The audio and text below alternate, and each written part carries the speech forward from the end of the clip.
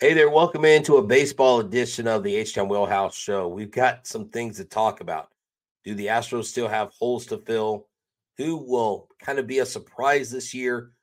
Who are the favorites coming out of each league? And will the Astros make a trade? I got my boy Clontsy here to talk about all things baseball and Houston Astros. Let's start right now. Beyond the wheelhouse where it goes down like wow. Yeah, he the realest one around. So tell him what he about to do now. Coming straight up out the Htown, he ain't never out of bounds. You know what's up when you hear the sound. Beyond the wheelhouse is where it goes down like wow. So tell him what he about to do now. Coming straight up out the Htown, he ain't never out of bounds. You know what's up when you hear the sound. Beyond the wheelhouse is where it goes down like wow. Hey there, everybody. Welcome into another edition of the Htown Wheelhouse Show, an athletically declined sports production. I am Htown Wheelhouse. And look, I got my man Clontsy here. He is here. Look, you can find me at Htown Wheelhouse on X, Instagram, and TikTok. You can find me at Astros411 on X, Instagram, and Facebook. Always positive, always Stros. You can find the show at Athletically Declined Sports. Go to YouTube, subscribe to the channel, watch the videos, like them all. Go check out Mr. Fantasy. Go check out Three Man Rush, The Round Table. Dugout Confessions. We've got it going. We got it hopping. I got my man Clontsy. Clontz, tell us where we can find you on social media and how are you doing today, sir? What's going on, man? Happy belated Christmas. That's right. Very belated Christmas. That's right. Right. You can find me on X at Htown Throwdown. And then on the gram at Billy Kyle C. We'll go into that. That's got still my personal life and everything in it. So you'll still see plenty of athletically declined content in there, but then people start calling me by my birth names and stuff, and you start trying to figure out who they're talking about. So that's what I'm at. I'm easy to find. I'm awesome, man. It's kind of like we talked about. There is no off season for us. Ultimately, especially for baseball and the Astros. So I'm excited to talk some ball today with you. No, yeah, definitely. And, we all know what happened last season, but I think, you got to quickly turn the page on that because we have Joe Espada in. We have Yainer Diaz going to be taking a starting role. You have guys like Garcia and McCullers coming back. There are a lot of different storylines. Forrest Whitley's going to really look into finally make an impact where we've been waiting for this guy, it seems like forever. But I really believe in the work he's putting in right now. He looks to be moving the ball real well through the zone, topping out at, I think, 97, but his slider at 91 looks really killer right now. So that's a cool thing. And we know that we've lost some people. We know that they're probably not bringing back Stanek. Last time I talked to Stanek, the Astros hadn't talked to him. I have heard chatter that they are still talking with Neris, that they're still talking with Hicks. And so we know that that may be a possibility within the next week or two. They got to get something done quickly. But if you look at this team and you look at the lineup, what holes do you think the Astros still have to fill, or are they good where they are for right now if they went into the season today? You already kind of hit on it a little bit. A lot of the names you threw out there, it's all concentrated around the bullpen. I think probably if you look at what we would deem a weak link on this roster, the pen has lost the most, as you talked about. I think there's still good bones there, but you still got a couple of role players that you need.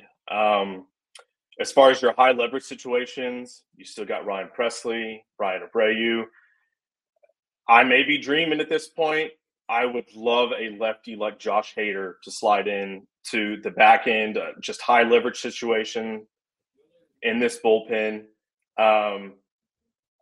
That's the most glaring thing to me as far as lack of depth to fill those holes of Neris, of Stanek, of other guys that are leaving. You have to dig onto the farm pretty much, and it's running thin, man. Like we talked about, Dana Brown's been very vocal that Forrest Whitley's going to get a chance to talk or to earn a bullpen spot. I'm with you. I'm excited about what I've seen. The stuff looks good. I think he could slide perfectly into this bullpen and be a contributing guy all season long. But for me, it's the pen. That's just the area of most concern. and we're gonna have to spend a little bit to address it, I think.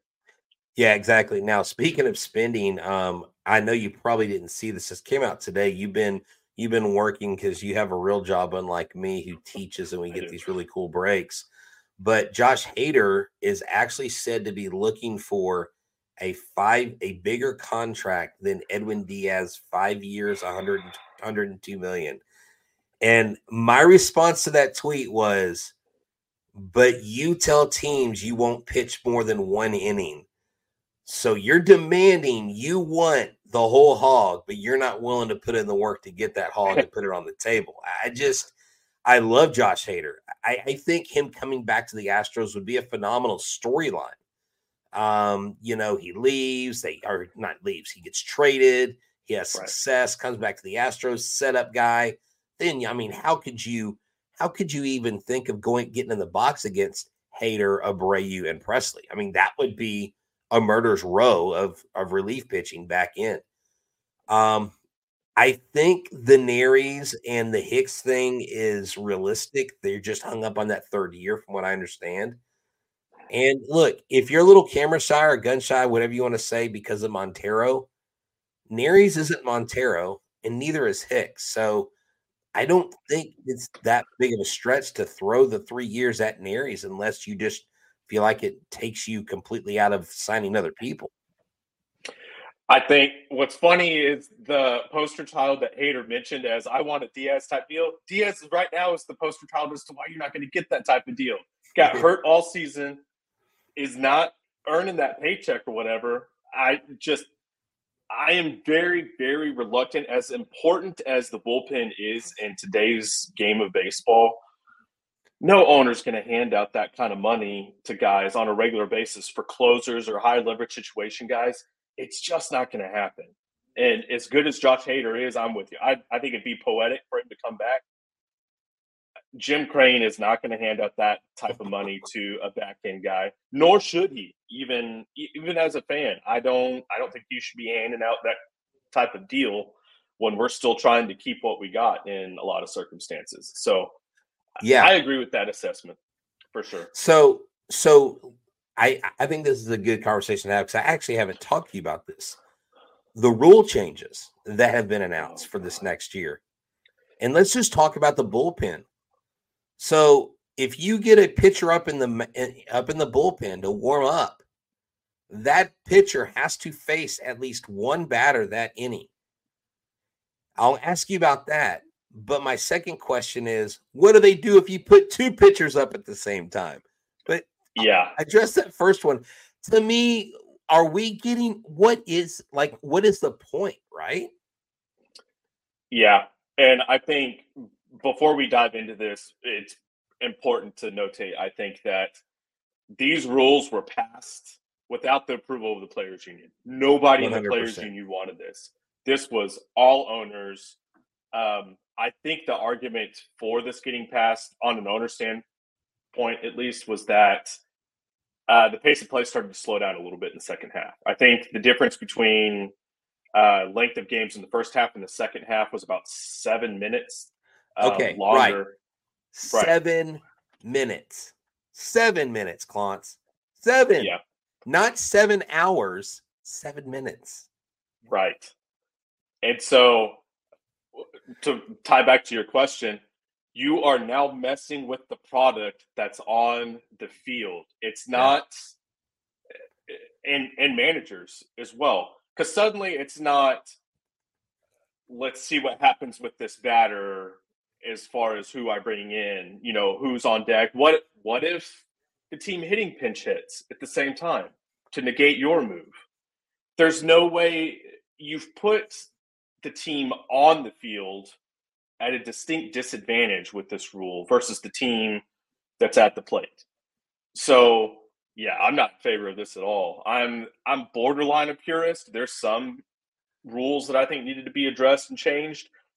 This is not one of them. And I think this is one of those deals. Go ahead. Oh, no, I just think a counter move. Sorry to interrupt. I think a counter move to this, and I think managers should throw this out there. So let's say you and I are playing against each other. You're the hooks and I'm the missions, okay? Okay. And I've got a guy on deck and I see you warming up Travis Duke, from University of Texas, warming up the big lefty, right? Getting them warm, getting them ready. Well, I'm the missions, you're the hooks. I'm going to sit my guy down, and then your guy still got to go out there, right? Well, what if the rule was once I have the guy up in the box, he's got to be the one that hits. You can't change it. That to me would seem fair. That to me would make the rule a lot less or a lot easier for players to accept. But does that make sense? I mean, that seems like a reasonable ask. What's going to happen if they don't put something like that into play? It's going to take one manager, pick whoever you want, whether it's Joe Espada, whether it's Bruce Bochy, somebody that's smart. You're going to get into spring training and they're going to do just that. They're going to expose why this rule is flawed, and they're going to have to do something quickly about it. And we're at a point too that because the players union was not in favor of any of this type of thing is going to come up when the CBA is up in the next, 4 or 5 year agreement or whatever. Oh yeah, it's going to be brutal. Yeah, stuff like this is going to have to be repealed and walked back because the players don't want to play like this. They know how messed up this is. And I agree with them. You're going to have to fix this after the fact, after guys have already adjusted. What kind of stats get flawed? Because this is not being tested. This is going straight into the game. What kind of stats get flawed? How do we adjust our metrics for evaluating players for things like this? This is a mess, man. I'm not in favor of any of this. No, I'm not either. From that to shortening the pitch clock by 2 seconds because there's a runner on base. And then if there's a foul ball, once the pitcher gets the ball thrown back to him, the new ball, the clock starts. It doesn't reset. Like it resets, but it starts pretty much immediately. It just all for 5 to 7 minutes, all to reach what fans are we like, the Dodgers, they seat the most people per season because their stadium's the largest baseball stadium in the league, right? Okay. I mean, did they have thousands of more players? Now they're probably going to have more, obviously, because Ohtani and Yamamoto. I mean, obviously they're going to be. I mean, their tickets for opening day are already going for like $4,000 and $8,000. It's just insane, and I totally get the draw there. But I mean, why are we doing this? And I don't want to sit on this much longer. It just, to me, like who are you appeasing, right? Who are you satisfying? Because why do the owners want the game to be shortened even more? I mean, are they not hooked to sales? Are they not hooked on the ridiculous prices that they charge? I mean, we got it pretty nice in Houston. And I mean, I traveled to Arlington for the playoffs. Those prices were crazy, but I know New York and California, it's a lot more to get a Coke and a soda and a hot dog and a beer than it is here in Htown. I guess to further your point of who are they appeasing, I'm going to sound like a crotchety old man sitting on the porch after this statement, but the kids that don't have the attention span, that can't watch a 2.5 hour ball game, are not buying the tickets. Their parents are, or they're people like you and me, people with full-time jobs that I enjoy baseball. I'm going to the game because I enjoy it. I want to watch it. Don't cut that short. That's that much more in Coke sales, beer sales, memorabilia, whatever that's there by shortening the game. Yeah. This is not a win situation at all. Excellent question. Who are you trying to appease? And then when they answer it, the answer is wrong. No, it is. Not a good business model. It's like whatever answer you come up with, it's damned if you do and damned if you don't. But yeah, so it's going to be interesting. And I forget who it was. Oh, it was actually Tony Clark's statement from the Players Association. He said, we would have rather baseball do statistics and take surveys and get basically a temperature of where the players are on this before just saying, hey guys, we're changing the rules again. It just makes no sense. But let's move on, because man, we could beat that dead horse until that carcass is nothing but bones. But going into 2024, the powers are shifting. You've got the Orioles in the AL. You've got, the Tigers are actually getting some people. You've got, the White Sox, I was going to say, are making moves, but they all have former Astros catchers. It's pretty funny. The Rays are probably going to be competitive. The Yankees are going to be better. They got Juan Soto. The Dodgers have 2 Japanese superstars on their team. I mean, do you think we're going to see the same 4 or 5 teams in both leagues? Is anybody going to come out of the woodworks? I mean, because the Rangers, look, hand it to them, they won, but nobody saw them sustaining that. I still thought they were a year away, but they took advantage. That $800 million they spent, they took advantage and they got the W. I mean, you got to hand it to them. So, who are some of your favorites going into 2024 out of each league? Right. So I'll do 2 favorites from each league and then a sleeper from each league. But we've talked about this a little bit, I think. But from the AL, just based off trajectory and the way they're headed, the Baltimore Orioles have to be at the top of a lot of people's lists. And then on the track for repeat, the Texas Rangers have to be there as well. Neither team has really the Orioles have definitely not gotten worse. I think they've gotten better in the offseason and went out and got Craig Kimbrell. They lost Felix Bautista for the year, but quickly answered that. We're going to probably see Jackson Holiday this year. The farm is just loaded. I think the reality is they're the team to beat. The Rangers, I put slightly behind them just because there's guys they haven't really re-signed yet. Jordan Montgomery's still sitting out there. Right. Haven't quite brought the rotation back to what it was at playoff time, especially Scherzer's hurt again. DeGrom's not going to be ready for the end of the season. So I still think they're going to be very good this year. I think they'll get better as the season goes on. So it may just come down to how they come out of the gate. The team that I think is going to surprise a lot of people, it hurts me to say it, the Seattle Mariners. Especially you go and get a guy like Mitch Garver coming out of the Texas system, just won a championship, knows how to do it, a guy that knows what's going on in the Texas clubhouse. Yes. I think just a winner. You go and get a winner. That helps. They dumped someone like Eugenio Suarez, went to Arizona, I believe. Right. A very high strikeout guy. That can hit the ball 500 feet, no problem, but he strikes out a lot. Went and got Luis Urias, who is more of a ball and play contact hitter. I love moves like that. It's still going to be arguably the best rotation in baseball, I think. I think they're the team to beat. They're a sleeper. I think they underperformed last year. That I've got my eyes on them. As far as the NL goes, I hate to say it, just because of recent news, the Dodgers obviously have to be on the list. Spending over $1 billion for 2 players for a long-term window, that does not change the fact of how good either player is. Bringing in Tyler Glass now, still a very good farm. They're going to win a lot of ball games this year.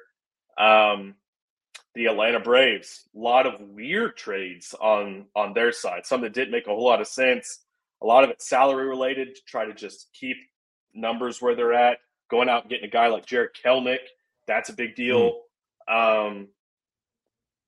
I think still they're going to be at the top of the list. As far as sleeper teams, I think it feels wrong to call them a sleeper just because of where they were at last year. I think the Diamondbacks are going to meet the same expectations they had from last year. I definitely did not expect them to get to the World Series. I don't know that I won't say they aren't a World Series caliber team, but I think they put everybody on notice. The farm's very good. Oh, yeah. I think they're probably like 1, maybe 2 signings away from just being a powerhouse. They're going to be good for the foreseeable future, I think. I think they're kind of flying under the radar just because there aren't any huge names there right now. But they put the league on notice. Yeah, they've got some solid arms. They've got a good bullpen. You know, what's his name? Sewald has really fitted nicely as their closer. I mean, Corbin Carroll, just a stud. I mean, young, one of the up and coming superstars. and in a very tough division. I mean, if you can get to the World Series and your division was the NL West, I mean, bless you for that, because, that is a division that it always seems like the Padres or the Giants look like they're poised to have a run. And even the Dodgers. I mean, the Dodgers really disappointed with where they were at for their win total. And it's just like, wow, like the NL West is strong, and Colorado's not going to be great, but they're going to be better this year. You can't be much worse than you were last year. Touche. But the Diamondbacks, I like that call. That's a solid team right there.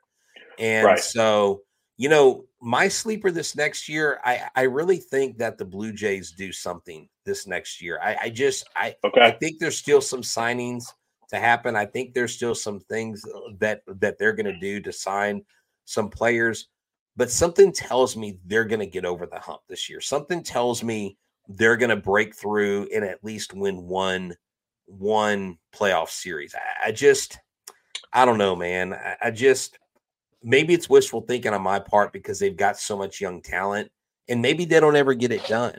But as a sleeper, I think they would be a sleeper for me. And even the Rays could be a sleeper because the Rays keep getting rid of talent, but they somehow keep coming back more and more competitively.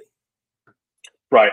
And I agree with your sentiment. The reality is the Blue Jays were a typical Vlad Guerrero season away from just laying waste to, I think, the rest of the league last year. So if Vlad Guerrero can come back, stay true to form, I think that's still a juggernaut team. A lot of offense, great rotation. I agree. The Blue Jays are not far-fetched. So on the lookout, the Astros have some talent in the minor leagues, even though we talked about how it's thin. Pedro Leon is a guy that I just don't know if it's ever going to come around that he becomes a 5-tool player that everybody says he can be because of the holes of his swing. But you got Spencer Arrighetti. You've got DeCenzo. You've got Whitcomb. You've got Wagner. Heck, you even have Colton Gordon. And I think Colton Gordon has a higher upside than Spencer Arrighetti, if I'm being real honest. All the minor league people I talk to rave more about Colton Gordon than they do about Arrighetti. Arrighetti has all the hype because he's the closest. But out of that group, out of some of those guys that I mentioned, who do you think that we should be on the lookout for to maybe make an impact this year? Right. So this is probably more of a chess move, I think. I'm excited about the Whitleys, as we talked about, possibly coming up, contending in a bullpen spot. I still think there's shades of greatness in Pedro Leon. And I hope he puts it together. But what I'm watching is the third base situation, just based off the speculation that Bregman's not getting an extension. So with that, a name like Will Wagner starts to get my attention as I'm watching this guy and trying to see, okay, is this our third baseman of the future? Is he going to play more third? I think he spent more time last year kind of middle infield, but his utility played third over spring training. I'm watching him like a hawk to see what the organization thinks about him, and where he plays position-wise may be a good indicator of that. So if Will Wagner moves to third, I think that may be kind of a tip of the hand that they think there's a possibility this is the Bregman replacement down the line, which the homer in me is saying, that's awesome. Let's try it out. Billy Wagner's kid. What's more poetic than that? It's kind of like a few years ago when Biggio's kid got called up with Dante Bichette's kid, Vlad Guerrero. There's something poetic about the Suns coming in and getting their shot too. So I'd love to see something like that. Time will tell. We're a couple of months away from starting to get some feedback on that. No, yeah, and I'm excited to see that. I'm hoping to get back to spring training this year. If you ever get to go to spring training, or if you've ever been, that there are the regular fields where the players play, and then there's the minor league fields. And what is cool, and just fans watching, if you go to practice in the morning, you can literally walk from the cages to the fields with the minor leaguers. You can talk to the Nice. Loperfitos, the Wagners. You can, last year I actually talked to Gilbert a couple times, and it pains me to see him, in the Mets organization to this day. I still think he's going to be the one that got away type of player. But you know, it's really neat to see how focused these guys are, how much of a student of the game they are.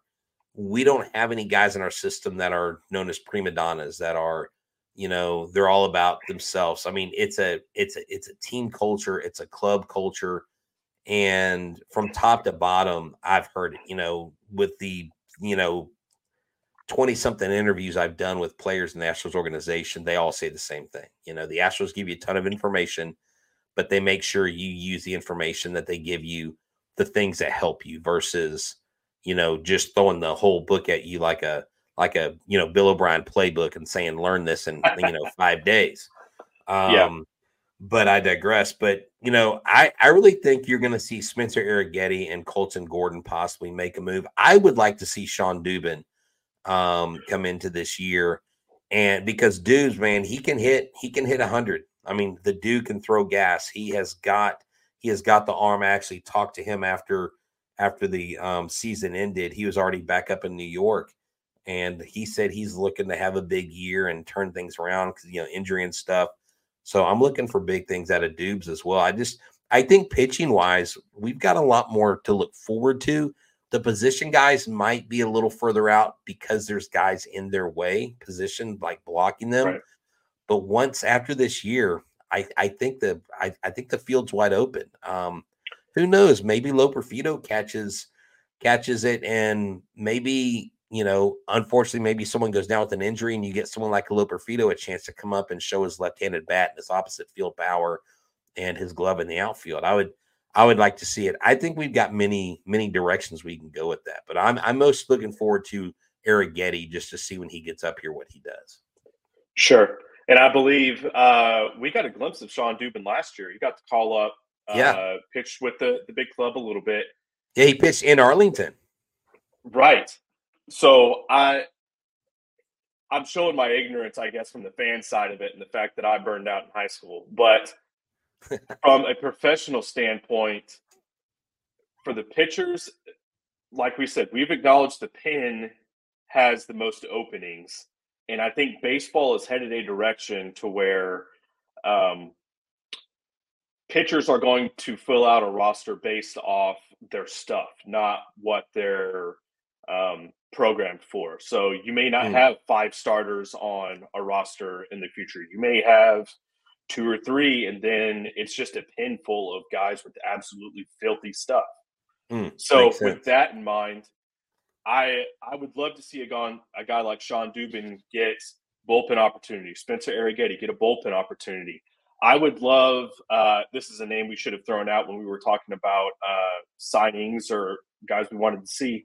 I want to see I think it's Yadiel Rodriguez out of Cuba, 26. Yes. That a lot of big league clubs are talking to right now, especially with the Cuban influence at the Astros. When you come in, you play at an organization that Yuli Gurriel has an impact on, Jose Abreu, Jordan Alvarez, all these Cuban guys are just there's a massive talent pool there. I think he would fit in perfectly here. And because he's not on a big league roster, I guess he maybe starts in the farm and comes up a little bit. So and next week I'm actually gonna bring on Cuba, Phil Seelig. He's actually from Canada. He's a photojournalist that's been covering the Cuban National League for over 12 years now. And I've talked to him with my time over there at Locked On, and I told him I wanted to bring him on, and I'll have to bring both you guys on at the same time because this dude knows the Cuban system inside and out. I even have a picture. I'll just send it to you. I have a picture he sent me of Jordan when he was 17 in the Cuban League, and he looks like an absolute beanpole. I mean, he looks just like a lanky high schooler, and now he's just a beast of a man. But yeah, Rodriguez would be a nice fit.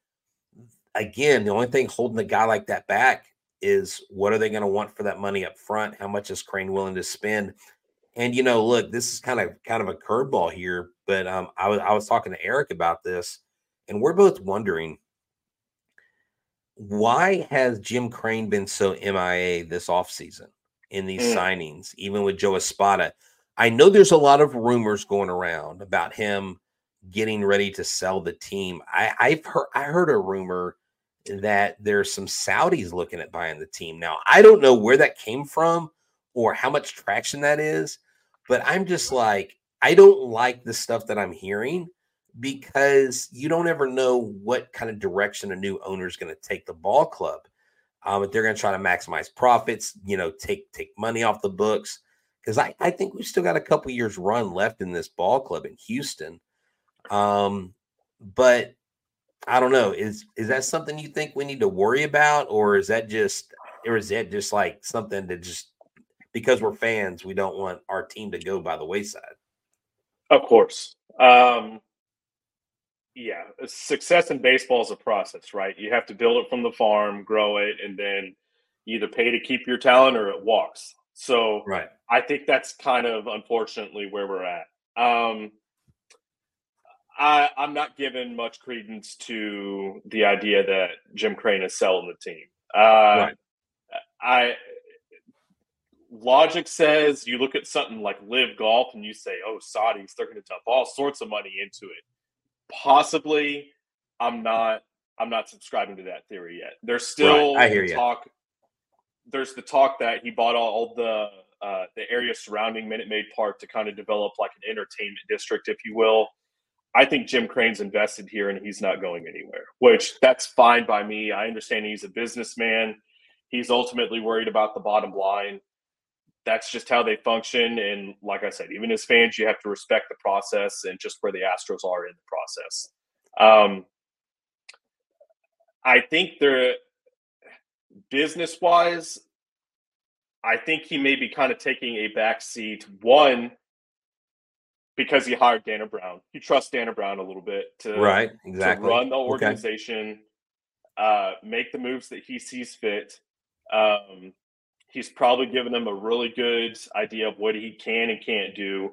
Step back. You hired a guy for this. Let him do his job. Exactly.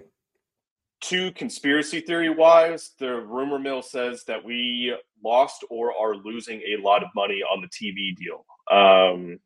The Space City Networks, whatever, the collaboration with Tillman and the Rockets. So we're looking at it going, he's taking a back seat. The man just may be busy. He's trying to hammer out the business. That's true. That's true, because he did lose between 20 and 50 million for the next couple of years. So, shoot, I've never made that much, let alone lost that much. Yeah, no joke. I'm right there with you. So I'm giving Jim Crane the benefit of the doubt. I don't think his lack of presence in the press is any indication of where he sits with the team or anything like that. I think it's just part of being an owner. Oh, I love that take. That actually makes me feel better. I'm usually the always positive, always Astros guy, but sometimes I need to be reminded of my faith, in the team. Right. But let's say the Astros get to a point to where they're competitive. Maybe they're in second place behind the Rangers. Maybe they're jockeying for position. McCullers comes back, Garcia comes back, but they still feel like maybe they need to go out and get another starter. Maybe they don't want to overextend McCullers. They don't want to overuse Garcia. Do you think the Astros make a trade this season if it's something to help them position for the playoffs? Or you think what they do is what they're going to do beforehand and they just ride with what they got? Man, there's a lot of gray area to operate in on this. If it came down in season to something at the deadline, I could see us pulling off kind of a bargain bin deal to go get somebody, just a name we're familiar with, like a Wade Miley, somebody that's a rental, 1-year deal just to bridge the gap if that need arose. What I am watching for, and I will go on record, I think they should explore this option very heavily. is pulling off a big trade and moving somebody like Framber Valdez. We've talked about just kind of the outlook once Justin Verlander came back, kind of the speculation that it threw off his mental game. Just things of that nature. And the reality is he's pitched some big innings for the Astros. I've loved having him here. He's been fun to watch. He's done some awesome things here. We have to think about keeping that championship window open as long as possible. And kind of, I'm right about where you said. You said, I think we got maybe 2 or 3 years left. I think we're on the short end of that. I think it's going to be time to explore blowing it up probably after 2 years. I don't think there's a third. So in order to maybe kill multiple birds with one stone, I think if you look at trading somebody like a Framber Valdez, somebody that has the prospects, so God forbid, the Dodgers, somebody like that is healthy and pitching prospects that is contending and would love somebody like a Framber Valdez, I think we need to at least explore the option and see what can be made from it. Yeah, definitely. Just as long as we don't have to relive the Drayton McClain sell everything era. Yeah. That was brutal. I remember I was at the game that Hunter Pence left the field when he was being told that he was traded. I mean, I got goosebumps thinking about that, dude. That was weird. That was a terrible time to be an Astros fan. Now, it was great for my pocketbook. 10 games for $20. I mean, bro, I was all my friends that were in club level. They're like, "Do you want to go to the game?" I'm like, "Heck yeah!" You know, getting beat by the Brewers 5-1, and when we were still National League. I mean, those were kind of the darker days. But it's not always going to be where this club is on top. I still think, though, and I'm going to wrap it up with this. I still think that whether we win another title or not in this time period, I personally don't feel like the Astros have to validate a dynasty with another title. I think the sustainability of this run, because honestly, I would say this, and I'll go on record right now. If it was any other team, the Dodgers, the Yankees, the Cubs, the Mets, whoever, and they had this kind of run, I would be like, how do you not call that a dynasty? How do you not call that? You know, the Bills 0-4 in the Super Bowl, I don't know if you'd call that a dynasty, but if they had gone 7 or 8 straight years to the AFC title game and they had been to 4 Super, I don't know where this hang up is. Well, it's got to be 3 championships. And I'm like, well, I don't know, man. Like pretty much everything still ran through Houston until Game 7 of the ALCS. So I think we're at a point too. It's kind of like the metric for the Hall of Fame is can you tell the story of baseball without including this guy? Well, we're at a point. Sorry, fans, Dodgers fans, Yankees fans, we're at a point. You can't tell a story of baseball for the past decade without including 7 ALCS appearances, 2 World Series championships, 2 legitimate World Series championships. Thank you. Thank you. Yes. Rob Manfred, I've got a gesture for you if I ever see you in person. Threw just mud and gunk on us by bringing it up when it did, because it has made it a conversation where I agree with what you're saying is this shouldn't even be an argument. Yes, this is a dynasty. Right. 100%. When people think about baseball in the late 2010s to now partway through the 2020s, it's going to be impossible not to talk about the Houston Astros and what was going on here. There's multiple Hall of Famers that have come through here. It's not possible. Hey, speaking of Hall of Famers, before we go, because I know we're going a little bit longer than I want to, but I think this is relevant. Billy Wagner. Why in the hell is Billy Wagner having to go on shows and plead his case? This guy's top 2 in almost every category for closers all time. Like, what does Billy Wagner, like, if I was Billy Wagner, I would be like, sir, respectfully, I don't want to talk about it. You know my resume. And I keep seeing these ballots coming in, and they got like Jimmy Rollins or Carlos Beltran and no Billy Wagner. I'm like, I don't know, dude. I think Billy Wagner should be the next Houston Astro in the Hall of Fame. But what is the hang up here? I mean, I don't understand these writers. To me, I'm like, revoke your freaking privileges if you can't even vote for a dude that actually deserves it. I mean, he's not even marginal. I think he's one of the best. I agree wholeheartedly, and it's one of those for the mid late '90s, early 2000s when we got prime Billy Wagner. You lumped him into the same group that you had Trevor Hoffman, Mariano Rivera, all these guys that are already in the Hall. That I agree with you. This shouldn't quite be a conversation. Okay, if you want to say, well, he's not a first ballot, he needs to wait a little bit to get in, I could respect that as far as maybe just an ode to some of the greats that are already there. But I think last year finished at like 71% and change and 75%. Just under, right. Yeah. So I think he's waited long enough. I think it needs to be in. I think it needs to be him and probably Adrian Beltre for this class. And then I'm content with letting everybody else wait a little bit longer. Oh yeah, definitely. No, and that's the thing. This like Hall of Fame vote, it just to me it's so like it doesn't make sense the way that some of these things are decided or not decided. You know, guys that turn in bad. Now, I understand maybe a ballot has a bunch of guys that don't deserve the Hall. That's why you don't vote for anybody. But I'm like, shouldn't there be a requirement to at least vote for somebody? I don't know, man. Right. I just think it should be Bagwell, Biggio. It should be Wagner. Your next guy will be Altuve. I think he's your next position player for this team. Yeah. I got two questions for you then before we wrap it up. One, Justin Verlander is a Hall of Famer. Does he go in as an Astro? I think he has to. He won two World Series. Won two World Series with this team.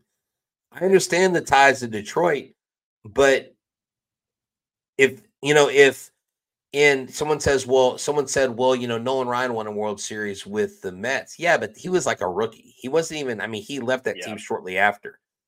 And then the only other argument would be the Astros or the Angels. Well, it was clearly the Rangers. And now, do the players pick the hat or the league? So that's where I was going to go next. I think the players pick the hat because the first guy to go in and not choose a team, I think, was Greg Maddux. So I think we're maybe entering an era where you start to see more guys just not pick a team go on their hat, which, you know what, that's their right. Obviously, for selfish reasons, I'd love them to go in with the Astros hat. I would think that Verlander would want the Astros hat because him and Jim Crane are so close, and he knows what the city's been through. He knows what he's been through just being a part of the first team because of all the stuff we've already talked about. And he's like, wait, no, that's legit. I mean, it's two of them legit, Right. The other question I had is more of a prediction and soapbox, but Carlos Beltran being on the ballot this year. If Carlos Beltran gets into the Hall of Fame, there should be riots in the streets based off what we know with the scandals going on. He's heavily tied into the sign stealing scandal. If it's as cheating as everybody wants to say it is, y'all should be calling for his head. Carlos Beltran should not get into the Hall. And if he does, then we've opened up Pandora's box to go, if he does, why Mark McGwire in? Why isn't Barry Bonds in? Why aren't all these other guys in that were doing the same cheating? And I think there's a real chance that the writers could screw this up if he's already getting votes. But if he gets in and someone gives me grief about Altuve not being a first ballot Hall of Famer, I will have to go UFC on them or slap them with an RKO. It makes no logical sense. But hey, man, this has been a great show, Kyle. Clontsy, as we call you here at AD. Thanks for hanging out, man. Thanks for talking baseball. That's what we do. We talk about all Htown sports here at the Htown Wheelhouse show. So this has been a great show. Make sure you subscribe to our YouTube channel. Go to Spotify, download all the shows, listen to them all.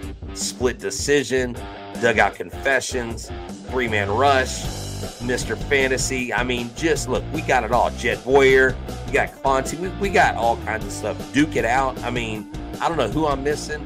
We got some new shows coming up this year. I'm excited. So for me, for Clontsy, for all of us here at Athletically Declined Sports, this has been another Htown Wheelhouse show. Y'all have a good one. Until next time, bury me in the age. That's right.